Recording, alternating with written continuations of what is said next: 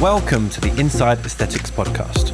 Our mission is to strip away the myths and hype that often surround the aesthetics industry.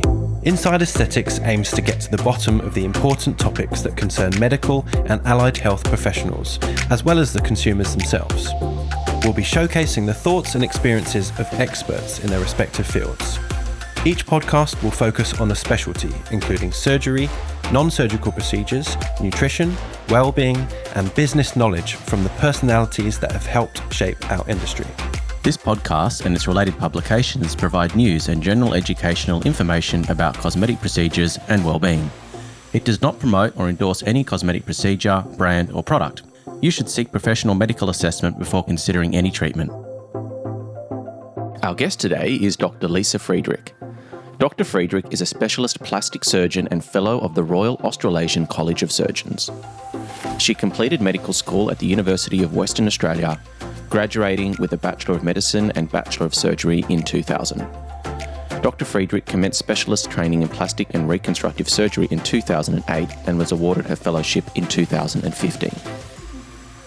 Good afternoon, Dr. Friedrich. How are you? I'm good, thank you. Thanks for joining us today. Thanks for having me. Hello. Nice sunny, is it Wednesday? Wednesday afternoon. You don't even know what day of the week it is That's anymore. how busy it's been. So today we are talking about hair transplants, among other bits and pieces, and you're a plastic surgeon located in Sydney.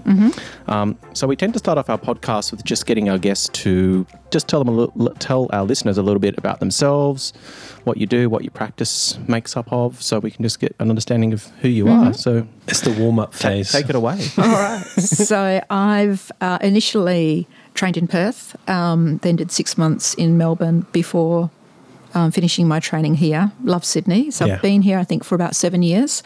I'm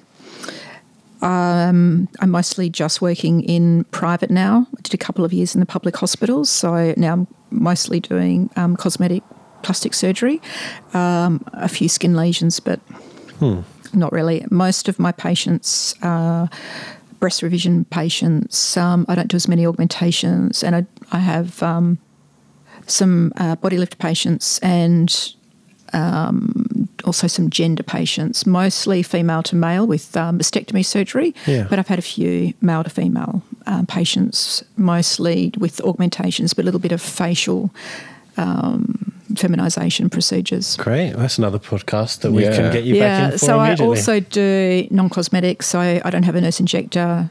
I do all my own injectables, and we're looking at getting a couple of little additional machines when we have our new rooms, but fairly mixed bag. What are the machines? You've I know we're looking at... Jake loves machines. Well, no, we've got... well, I'm looking at getting a liposuction machine for the office, which Like number a one... machine. Like a Just- Vaser type of thing? Not a or- Vaser. Vaser is a bit of... Everyone... It's a motorised. Yep. Motorised one. Am I right in saying if you're going to do it in office, there's a certain amount? Yeah, a certain limit. Yeah, that's right. So there's a safety limit, but I think it's 2.5 litres, and that's a lot. That's still pretty good. Yeah, That's you a can put me lot. in. That is a of lot. So it's just something, at the moment, hospital fees are so expensive for any sort of cosmetic thing, but you could do isolated tummy or love handles, and you can cut the In a cost clinic dramatically setting. in a clinic setting safely. Yeah. So, Yeah. right. But then the other one we're looking at is the Venus Versa with the Tribella, which does the radiofractional tightening and the IPL for pigment and redness, and it's got another sort of heat setting as well. We're looking at that one as well. Great. Very That's good. pretty cool. So I guess the question on everyone's lips, well, especially mine, was you're a plastic surgeon, but you're doing hair. How does that work? Because I guess traditionally we normally hear about places like, Advanced Hair Studio and trichologists, and those sort of tend to be the people that I guess Jake as well, probably associate with sort of solutions for hair replacement. Not that I've You're looked the into it. gentleman without hair. I like the way you're looking This is the at me. episode for me. Yeah. No, I agree. And look, it's in our curriculum, not that we cover it in great depth. For me, I thought the same as you. But 10 years ago, I went to one of the American plastic surgery meetings, and there was a session on hair transplant. And so I went along, and it was fantastic. It was held by a guy called Jack Fisher, who's a plastic surgeon. Gosh, I think he's in Louisville, but I'd have to double check that. Yep. And it's sort of went through the whole process, but they were doing the strip method, which is it's called FUT, so follicular unit transfer. And the downside for that is that it just leaves a big scar on the back of the head. Now, some of them will heal up okay, some of them won't, and a great majority probably won't. And even if you shave your head, you'll see the scar. Yeah, it looks like you're removing carpet around a house, doesn't it? You're just cutting out a section. It doesn't look good. It just doesn't look good. So you know, if somebody, it's generally taken from that safe donor area, which we can talk about, but I think at some stage, once you lose your hair to a certain point, you make that decision that you're going to shave. Yeah. And then you're kind of stuck. Stop looking at me. Oh, just where my head's. I'll look at the wall. Look at Jay. Just don't look at my temples. Okay. No, they're actually fine. You don't qualify for hair loss there. Oh, damn. Okay. So anyway, I went to that and I came back and I thought, this is really interesting. I've got a good friend who was conscious of losing some hair at the front and at his temples. His wife is significantly younger and more attractive than him, despite him being a very attractive man, just in case he hears this. And he's always been concerned about this. And then a couple of years ago, I met a colleague at a non-surgical conference and I noticed that his hairline had improved. So I knew him well enough to broach the topic, and he told me that he'd been to Spain. He gave me the name of the surgeon who did the operation. I got in contact, took my friend over to Spain. He had a few thousand grafts in the front of his hairline. I sat in, spoke to the surgeon, spent a couple of days there, and then came back, and we thought, wow, I've got to get into this. This is life-changing. Yeah. So he was very excited by that. So I sort of sat on that. I started looking at what training maybe I'd need to do and what equipment I'd need to get. And then by chance at another conference, I came across Andrew Nutman, who has Samson Medical Technology. And I was talking about the PRP technology, and he mentioned there was a machine that he was thinking of bringing in. So we can talk about the different technologies as we go through. Yeah. But essentially the machine, there's a couple on the market, but what they do is they speed up that harvesting process. Yeah. And that's why I looked into doing that rather than a motorised device. Can I wheel you back about 10 steps? So David sort of alluded to it, but, you know, when we try and even find someone to do this podcast, we really struggled, didn't we? We know that obviously you're not a trichologist. I mean, who should be doing this? Or what are the steps that a doctor, you know, if I wanted to do this, how would I even get into it? Because it seems like a really murky, weird world. Correct. Look, in America, it's very well established business, and we know in Asia and Turkey it's been well established. I'm not as familiar with the rules in the UK. In America, it's generally done by plastic surgeons, dermatologists, and they will work with a team of technicians. Yeah. If they do a strip method, the doctor will actually excise the strip. The technicians will cut that up, and then they will implant it after usually the doctor makes all of the incision sites. Yeah. And the same happens with the machines. They have specific techs that will go out. It's very unusual for the surgeon to actually, or the dermatologist, to do the harvesting themselves. They'll get the techs to do it with the machine. In Australia, the machine, you just need to be certified by the Smart Graft company that you're competent in using the machine. Yes. So you don't have to be a doctor? You don't, but you need to be a doctor to be injecting all of the local anaesthetic to do the procedure. Yes, okay, that makes sense. And I believe in America they need to work under the supervision of a doctor. So, I mean, as a plastic surgeon, I'm able to do that. Initially, we'll be doing all of the stuff ourselves, but we will be training up some technicians to help down the track.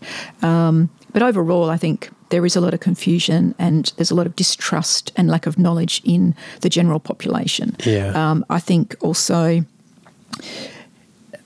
it's sort of very monetised, and I think perhaps a little bit of distrust and maybe a feeling that you're going to be taken advantage of. I mean, we were talking off air, weren't we, about it's a little bit like the fat loss industry where, you know, you're selling this dream of hair. You're going to have your hair back. And if you go into the back of any, even newspaper, you might find an ad for some magic pill or some crazy laser thing that you wear. And there's a lot of massive marketing. Industry. And then, a lot of sites that will sell essentially prescriptions for finasteride and solutions that contain Rogaine, when really you don't need any special service. You can go to your GP and your chemist for those sorts of things. Yeah. But would your GP sort of necessarily feel qualified to field those questions and know when to use it? Look, again, there's a varied range in expertise amongst GPs. Yeah. We always used to say in the hospital system that the GPs you hear about are the bad ones because the good ones deal with everything. Yeah. And I think it's like GPs these days deal with depression. They deal with a lot of issues. And I think hair loss in men is something that's probably not unfamiliar to them. Yeah. It's more common for women to go to their GPs to ask about hair because it's still seen as perhaps a little bit more natural for a woman to go bald, whereas men, we just take it for granted, even though there are some health studies that look at the perception of people with hair loss, and they're generally seen as less attractive, less healthy. Sorry, David. I didn't look at him when I said that, but there was a Harvard study that looked at that. So that is sort of a general perception. So I think I can totally mostly understand that. I think GPs any man would GPs say. know that Propecia and Rogaine are treatments for hair loss, and I don't know that they necessarily endorse the other companies. Yeah. Okay, so just the personal impact of hair loss is a recent survey conducted by the International Society for Hair Restoration Surgery found 60% of hair loss patients would rather have more hair than money or friends. Some people don't have any of those things. 47% would spend their life savings to regain their full head of hair, and 30% would give up sex to have their hair back. Wow. And just the industry is huge and it's growing, every year. The latest figures were released in 2017 and they showed that between 2014 and 2016 there was a 64% increase up to $4.1 billion in terms of the value of the industry. Wow.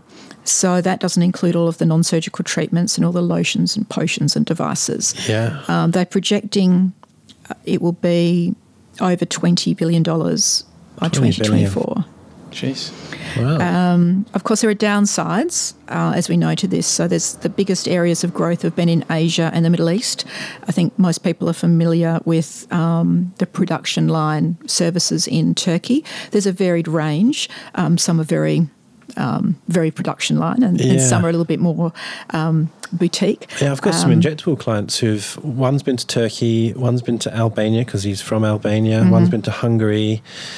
And actually, I mean, thank God they've all been happy and safe, and presumably in their own country they understand the nuances. Yeah. But it seems to be one of the number one things where people will leave their own country to go for. That's because it's a lot cheaper. That's right.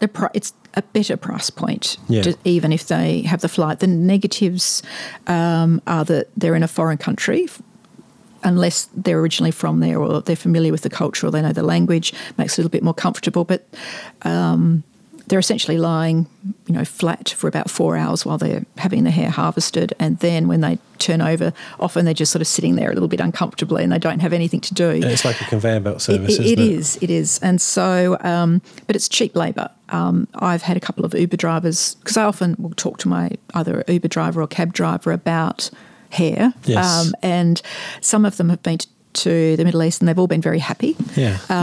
One did go to another service here and wasn't happy. Interesting. Which put them off. Yeah. And I did have the husband of a patient who had been to Turkey for one lot, but he found the whole day so uncomfortable that he would consider having it done here, even at an increased price. So what are we talking about, the price difference? Like what factor? Look, if you count flights, some of them will be doing it for €2,000, and then if you add flights on, they're probably spending $10,000. And realistically, for about 2,000 grafts here, it's going to be closer to $20,000. $20,000. We can talk about that. Yeah. The other thing to be aware of is that we talk about grafts, not hairs. And anybody who talks about pricing by the hair, that's a little bit of a red flag. It sounds like a lot, 1,000 grafts, 2,000. What does that actually kind of look like in terms of the surface area? Or well, you have about 100,000 hairs on your head. Right. Well, that's what you start with before there's any sort of loss. The density, you have about 70 follicular units per square centimetre. Now, follicular unit is the natural sort of grouping that hairs grow in, and they'll usually have 1 to 4 thick hairs, which are called terminal hairs, and 1 thin hair, which is a vellus hair, and they're sort of all clustered together. So if I showed you an enlarged picture, you'd see little clumps. You might see a single hair, and then you'd see a clump of 4, a clump of 3. So when we harvest them, we just take those. Now, single hairs are used at the front of the hairline because they're more natural, and you use the thicker hair, the higher density units further back. Okay, interesting. So, obviously the more hairs you have per square centimetre, the greater the density. Yeah. Shall we talk about sort of patterns of hair loss and maybe men and women? Well, maybe also the reasons as well. And Yeah. Because I was sort of like, maybe it's genetic, maybe it's like lifestyle, like people that might take like things like steroids and so on. Yeah. So the other thing I should mention, we spoke about the follicular units. The other thing is that we'll mention later is the growth phases. So there's 3 growth phases of hair. There's the growing phase, which is called anagen, which lasts usually about 3 years, but can last up to 7 years. And 90% of your hairs are in that state. Then there's catagen, which is a transitional phase, which lasts for a few weeks. And then there's telogen, which is the resting phase, and that lasts 3 to 6 months, and 10% of your hairs are in that at any one time. So it's normal to lose about 100 hairs a day, and those are the hairs that are intelligent. So, some people will get a little bit nervous, some people might notice that, but that's normal. Yes. So you have a thinning of your hair is visible when you've lost 50% of your hair density. That's quite a lot, really, 50, isn't it? Yeah.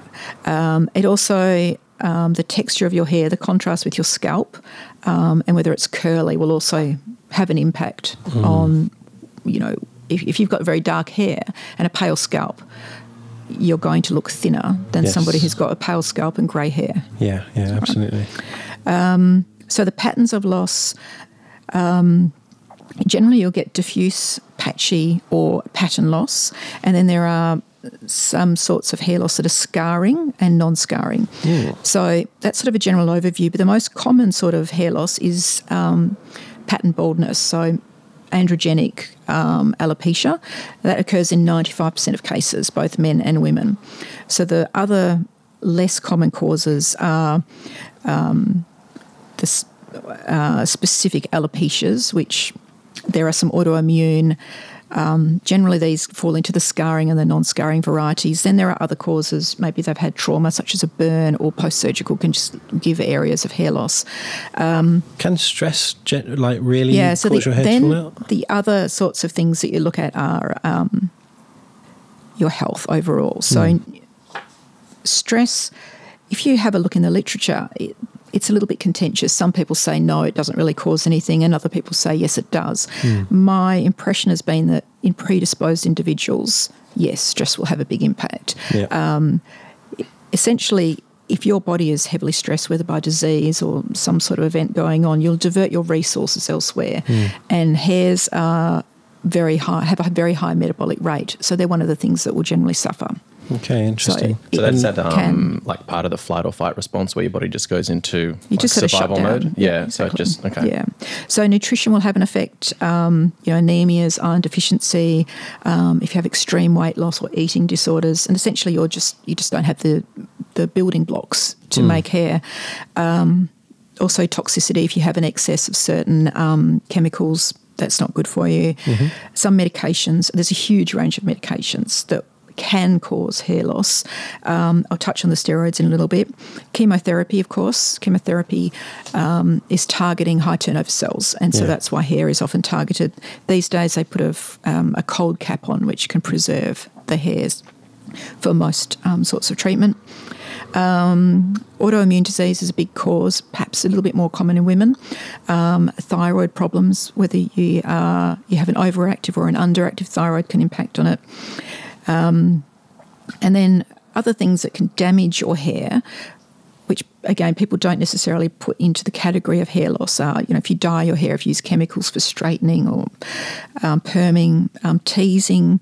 I know my mother used to tease her hair a lot. Or it's called back brushing. So you basically comb the hair the wrong way. Right. But the hair is like, it has scales, and so you're essentially breaking it if you do that. Yeah. Rubber bands, tension. We don't have a high African-American population here, or Polynesian population, but in the US, the hairstyles with braiding can put a lot of tension, and that's a relatively common cause. Yeah. And hairspray. Hairspray actually causes your hairs to stick together, and so if you put hairspray in and go to bed, you're making your hairs a little bit more fragile. So you don't do that. Well, you don't have that problem, do you, David? It's shaved off before I had the chance to. Steroids. People who are bodybuilding, doing that sort of thing, any sort of anabolic steroid can stimulate the androgen receptors, and those are the ones that will like testosterone. So also human growth hormone is directly linked to hair loss. There's also whey products. If the cows have been given steroids, they can potentially have steroids in them, DHEA, and then prednisolone. So any sort of a relatively strong dose steroid will potentially cause, usually it will exacerbate it in somebody who's got a pre-existing or genetic predisposition. So these steroids, so correct me if I'm wrong, are causes because of the testosterone converts to dihydrotestosterone or DHT? DHT, so dihydrotestosterone. And that's what causes the hair to fall out, is it? Yes, but it's really if you've got that genetic susceptibility to it. So the actual genetic basis, people used to say it was your mother's father, but it's polygenetic. It's not linked to the X chromosome. It can be on any chromosome. There's at least 4 that have been identified. So you can get it from anywhere. And it's also, it expresses itself differently. So you two could be brothers, for instance, and you could have a full head of hair and you may have, loss. You can't necessarily always predict it. So it can skip generations. However, in the consult, it's important to get a good idea of the family history and the patterns of loss on both sides, because it can give you an idea of where someone might end up. Yeah. So I was going to say, we were talking about who is the best person to do hair. Well, clearly there's 1,000 medical causes, and so presumably it should be someone like yourself rather than, a generic clinic with just technicians or salespeople, because you're not going to pick up on this stuff. That's right. It shouldn't be salespeople. No, because we have to remember at the end of the day, we're selling a medical service. Yes. And this is a problem in the cosmetic industry as well. We shouldn't forget that these are elective procedures we're doing on someone. Yes. And you can stuff them up if you don't do them properly. Absolutely. It seems to be completely waste your money if you're treating the wrong cause. Exactly. And also I think the industry already is not necessarily trusted well. And I think there's a very there's a calling for, a service to be set up where people can actually trust it and trust they're going to get a good service. And we have a similar kind of thing with, I guess, cosmetic injectables. It's probably not as bad as that, thank God. But, there's a variability of service. And, if it gets trivialised, then you lose that quality, I guess. No, that's right. I mean, just on the cosmetic side, I was referred someone a couple of weeks ago who had a vascular event in their chin. And when she reported pain at the time, the clinic laughed at her. And when she got home, she rang up and she said, something's wrong. I'm in a lot of pain. It's all discoloured. And they told her that she must have had a very low pain threshold. Oh, my God. I know. This was an occlusion, was it? It was an occlusion. She was seen by another cosmetic doctor. That's terrifying. Afterwards, and I sort of then saw her because he was going away. But that's the sort of attitude you don't want. Yes, absolutely. It's difficult. It seems to be a systemic problem, because it's an industry with lots of different people from different backgrounds, medical, non-medical, doctors, nurses, plastic surgeons, cosmetic surgeons. And there's also the commercial realities of, at the end of the day, you're providing a medical service, but people also need to make money. No, that's right. And it's always trying to find that tipping, or that sort of happy middle ground where you're not compromising the quality of service and care for your clients or patients, but then also having a financially sustainable business so you can feed your family and feed yourself. And absolutely. It's very tricky. Absolutely. It's a very expensive business, not to mention the tax department. Your silent business partner. Yeah. Silent business partner.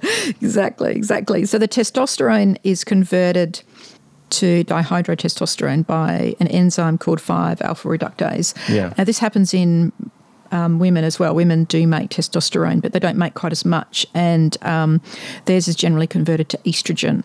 Right. So can we break this into layman's terms for people listening? So men have more testosterone than women. Yes. And for whatever reason, and presumably you know the answer, it's being converted to something that's killing the hair. That's right. So there's a couple of different receptors for the DHT. Right. There's one on the hair follicle, and that tends to be the one that is susceptible. So the medications that we'll talk about, finasteride, actually blocks that. Okay. Blocks that happening in the hair follicle. Yes. It also acts on the receptors in the prostate as well. So that's a DHT blocker, finasteride. DHT blocker. Right. That's right. Okay. And what are the other side effects of that? Is fertility affected? Fertility isn't. It is. There's less than 2% of complications or side effects associated with finasteride. Yeah.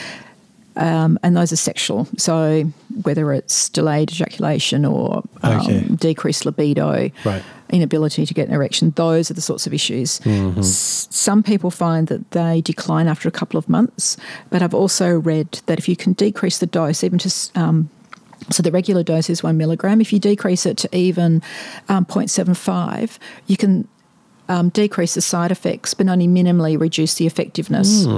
So that's perhaps worth trying. So what the DHT does is it sort of stops that process of hair loss. And technically, the process is called miniaturization. So the thick hairs become thinner and eventually they'll fall out. Yeah. And the growing time becomes shorter and the resting phase becomes longer. So finasteride works to reduce that. Yeah. There is something that you've probably not heard of, which is post-finasteride syndrome, which is a big thing in America. Yeah. Some people say it doesn't exist. Others say that it does. There is a very comprehensive website. Their side effects are psychological in nature. Some have compared it to a sort of a post-traumatic issue. There are some psychotic symptoms. One of my visits to Kansas City, that doctor has thousands of patients, and he's had I don't think he's had any reported cases of it. So his advice is to have prospective patients read the website and then make a decision as to whether or not they want to take it. Yeah, that's fair. But the importance of finasteride shouldn't be underestimated because it can stop you losing hair. And it's a lot easier than using Rogaine or minoxidil, which is one of the other solutions, which is a topical shampoo. And you've got to do that every day. In fact, sometimes you've got to do it twice a day. Yeah. So for a woman, that's actually quite impractical. But for a guy, it's a lot more Someone was telling me that they can take a pill, minoxidil pills. No, minoxidil was originally an arterial vasodilator used to treat severe hypertension. Yes. I'm not familiar with an oral preparation for that. That would be a lot more convenient, wouldn't it? Yeah, but I think that would actually cause dangerous drops in your blood pressure. Sure, I'm not advocating it, would not advise that. I'm just saying I heard of it. Yes, there is now a topical preparation with finasteride as well. Okay, right, But, yeah. So all these things really are just stopping it from getting worse. They're not actually going to reverse anything. They won't. If you've lost the hair, goodbye, it's not coming back. Go and see Lisa. And what about saw palmetto? I've heard stuff about that as well. Yeah, there are some herbal remedies that basically they're DHT blockers. Right. And so that's why they'll work. Potentially the concentration won't be as high. Okay. So that's, I think, this is the problem with herbal remedies, is that you can't necessarily quantify exactly what the quantities are, and you can't repeat them in different preparations. And so that's the big difference. Okay. And I'm guessing compliance is very difficult. People don't want to put shampoo on or lotions on and take pills. And so I've got a couple of people that have been on finasteride for 10 years and they're not having any significant problems, and even they can realise, compared to their siblings that also have hair loss, they're doing really well. So with transplant patients, you can't stop the loss of your normal hair. What you're doing is you're taking hairs that are resistant to the DHT and you're putting them into the areas that the hair is gone. So it's important for patients to be aware of this, because it can impact results down the track. I saw someone last week who didn't want to be on tablets at all. So I just had to say, look, you will potentially lose the hair you've got. The reason I'd advocate you taking finasteride is that you're going to keep as much of your hair as possible. So we can put some hairs in there to thicken it up, but potentially over the next 10 years you're going to lose more. We might need to get you back to do some more. So would there be a danger that you implant, say, the front of the hairline and then they sort of get a bald space behind that? That is the art of hairline design, and that is what you want to avoid. So you've got to... That'd be a funny look. We are absolutely like a new trending fashion. Ronaldo, let's call it the reverse mullet. The Brazilian Ronaldo, he had like a wedge at the front and then nothing at the back. Well, this is actually one of the problems. I used to do flap surgery, and Donald Trump supposedly had this. It takes a flap at the side here and it brings it across the front, and what happens is they have maybe a couple of centimetres of hair at the front, which they then comb back, or in Donald's case, down and up and back. But then they're bald behind it when they lose all the other hair. So it's not good. It's not good at all, and it looks very unnatural. Okay, fair enough. So yes, that is all part of the art. You've got to consider that. It's been described. The scalp is like a canvas that gets larger, and your donor hairs are like a paint supply that is becoming smaller and smaller. Yes. So you've got to balance that. So what about the different... We've spoken about patterns. Can you just explain what that means, and I guess maybe how it differs between male and female, and once your hair goes, it goes, but it's... No, so... in males, we use a classification system to grade the severity, and that's called the Norwood scale. There are 7 different degrees of severity, although really we don't consider 1 and 2 to be hair loss. 1 is generally a juvenile type hairline. So initially, boys will have a more rounded hairline, like a female hairline, and then not all of them, some will keep that for the rest of their life. I think Ronald Reagan and Bill Clinton are examples of that. But then as they get a little bit older, the front of their hairline will recede a little bit and it'll become more... trying to get sort it right. V-shaped? Like the widow's peak. V-shaped. So if it's, V-shaped. Now, that's not necessarily hair loss. There'll be a little bit of frontotemporal recession as well. I'm still clinging on to the fact that I'm normal. No, I'd say you're a 2. Okay, to be honest, you're fine. But some people might be aware that they've got these peaks up here and they're concerned about that, but it's not really what we would consider loss. So then, but the areas that hair is lost in tend to be sort of regions, and so that frontal temporal area, the triangles, they will march backwards. Then the frontal hairline can march backwards, and the crown. So you eventually turn into like the monk sort of look. So that's the worst case. So the hair that's left is usually the hair that's deemed resistant to DHT, and that is the monk or the horseshoe-shaped pattern. There are a couple of little variations. So some people keep the hair on the crown and they'll just lose it from the front. So Gene Hackman is an example of that. Okay. And others will keep more of the front hair and lose more on the crown. There are also some people that will keep what's called an isolated forelock. So Jude Law's got a nice little bit of hair here. Yeah. You can keep that. And they sort of lose it everywhere else. Yeah, I remember. I know what you're talking about. And that's actually... So when you're sort of thinking about the hair loss patterns, you just want to get an idea of where they might end up. So that You're planning for the future, I guess. Exactly. And the other things are, the aim is to sort of frame the face. So you sort of want to have a connection from the side bits and over. A lot of people say, I'm boarding on the crown, but really you don't necessarily get as much bang for your buck if you go to that, because most people you're going to deal with will be looking at you from the front. Yeah. So thickness and density in the front are perhaps more important.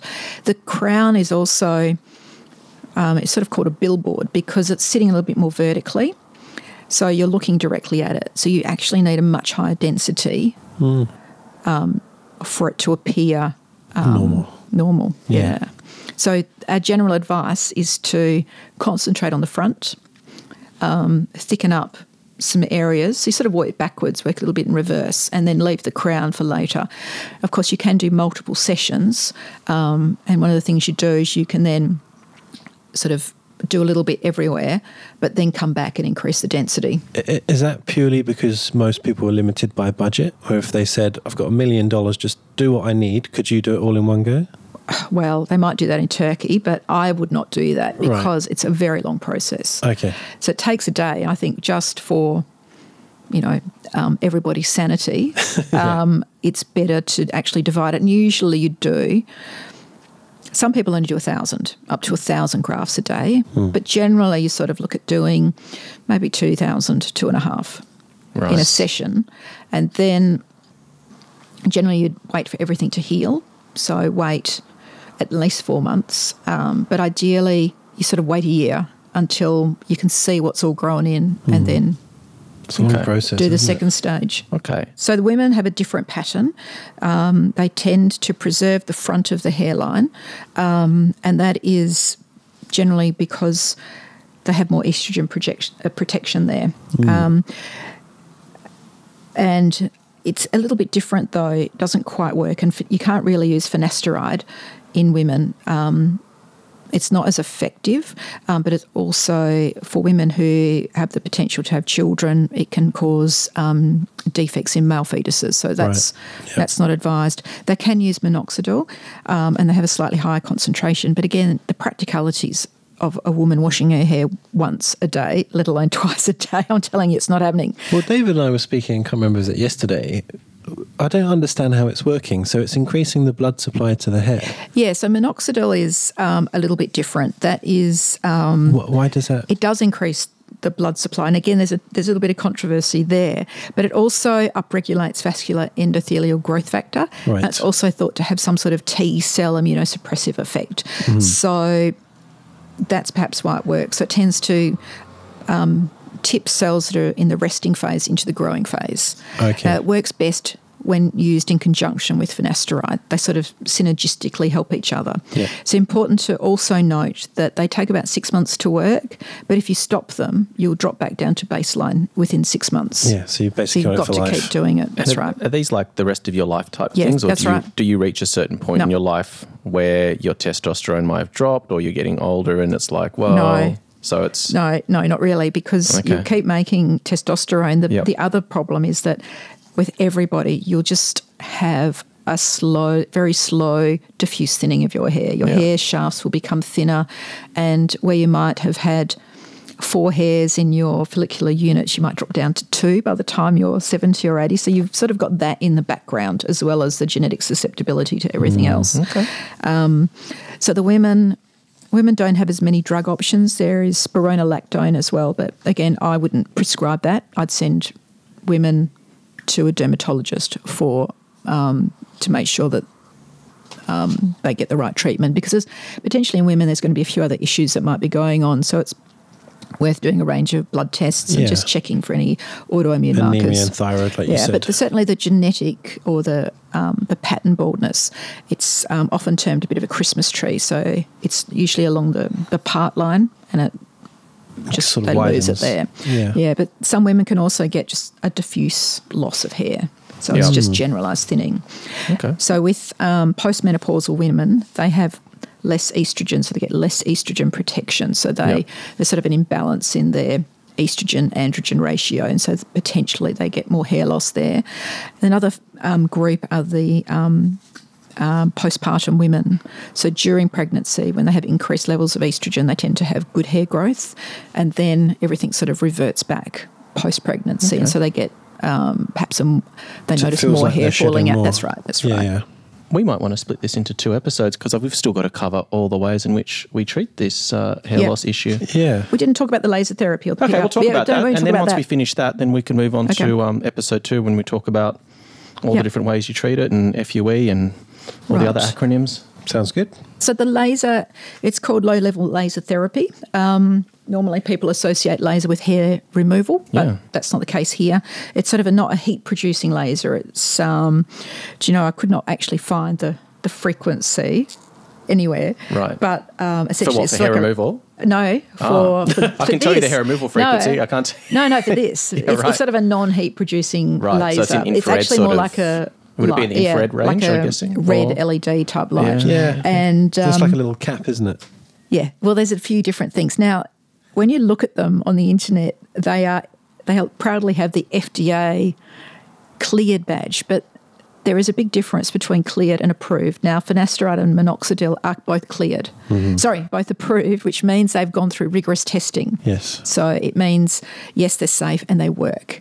FDA cleared means it just won't hurt you. Right. Okay, so... So you could just be wearing like Christmas decorations on your head. Exactly. So there's a couple of different levels of device. So there's the in-office devices, which, for practical reasons are often a bit more powerful.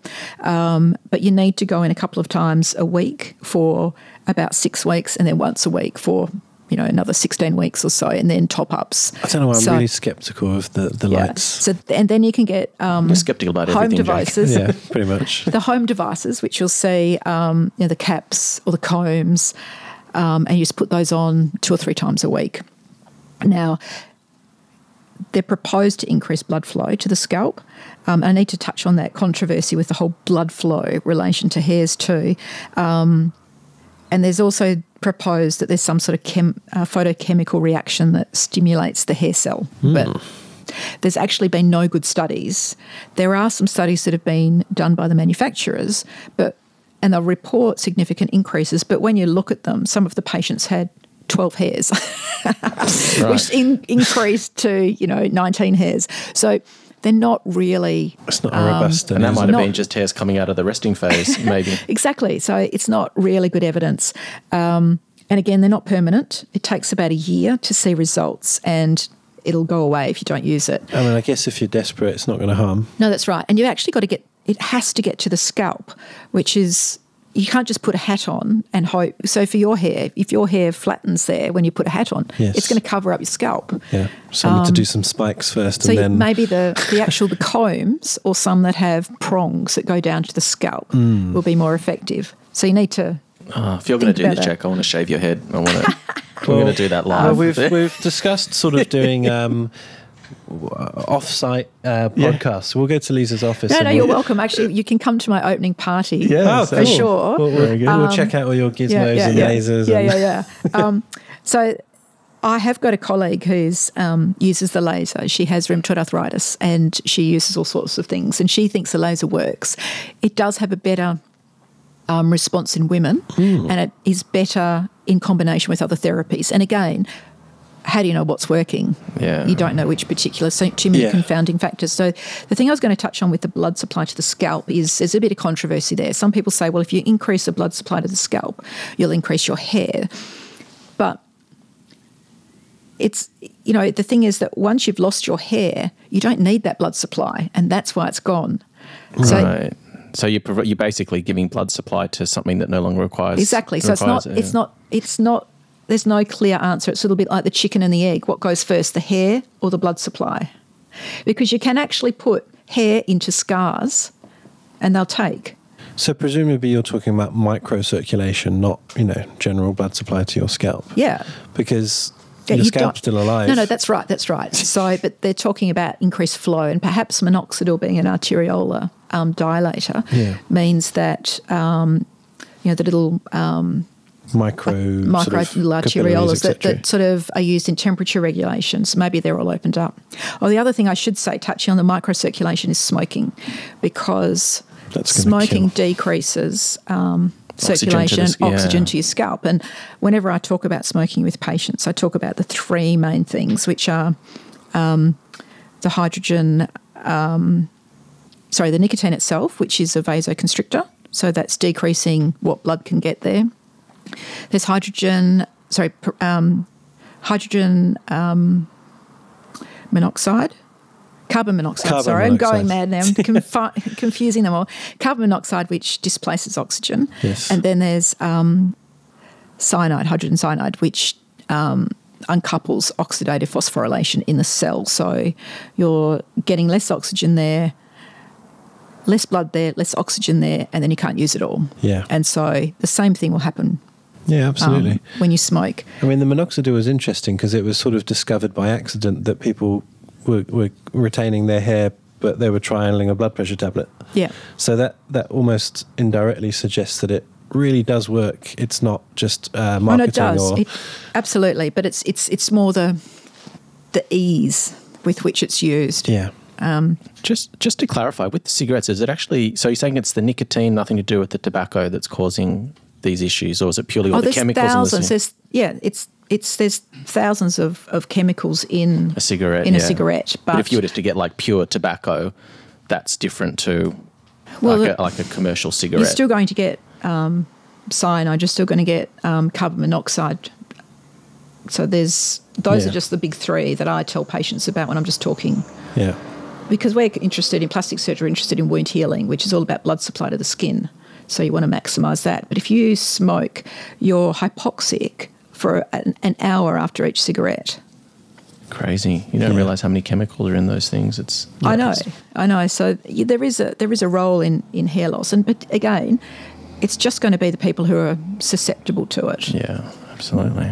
It's also bad for wrinkles, obviously. It's just not good for looking good at all. No one should smoke. No one should smoke. No. Well, I find it hard to understand because I've never been a smoker what the appeal is, because it makes you look old, makes your skin yellow, makes your teeth yellow, makes your eyes yellow. Make you stink.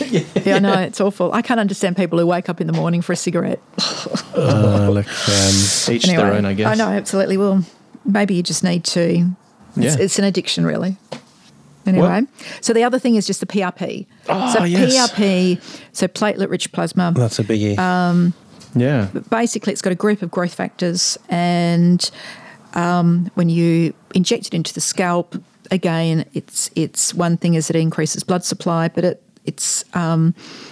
just sort of stimulates everything, and it also acts on receptors around the hair follicle itself.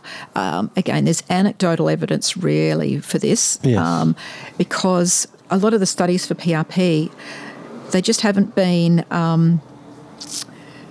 there's no uniform collection method. Okay. There's no well, of course, everyone's uniformity. Blood is different.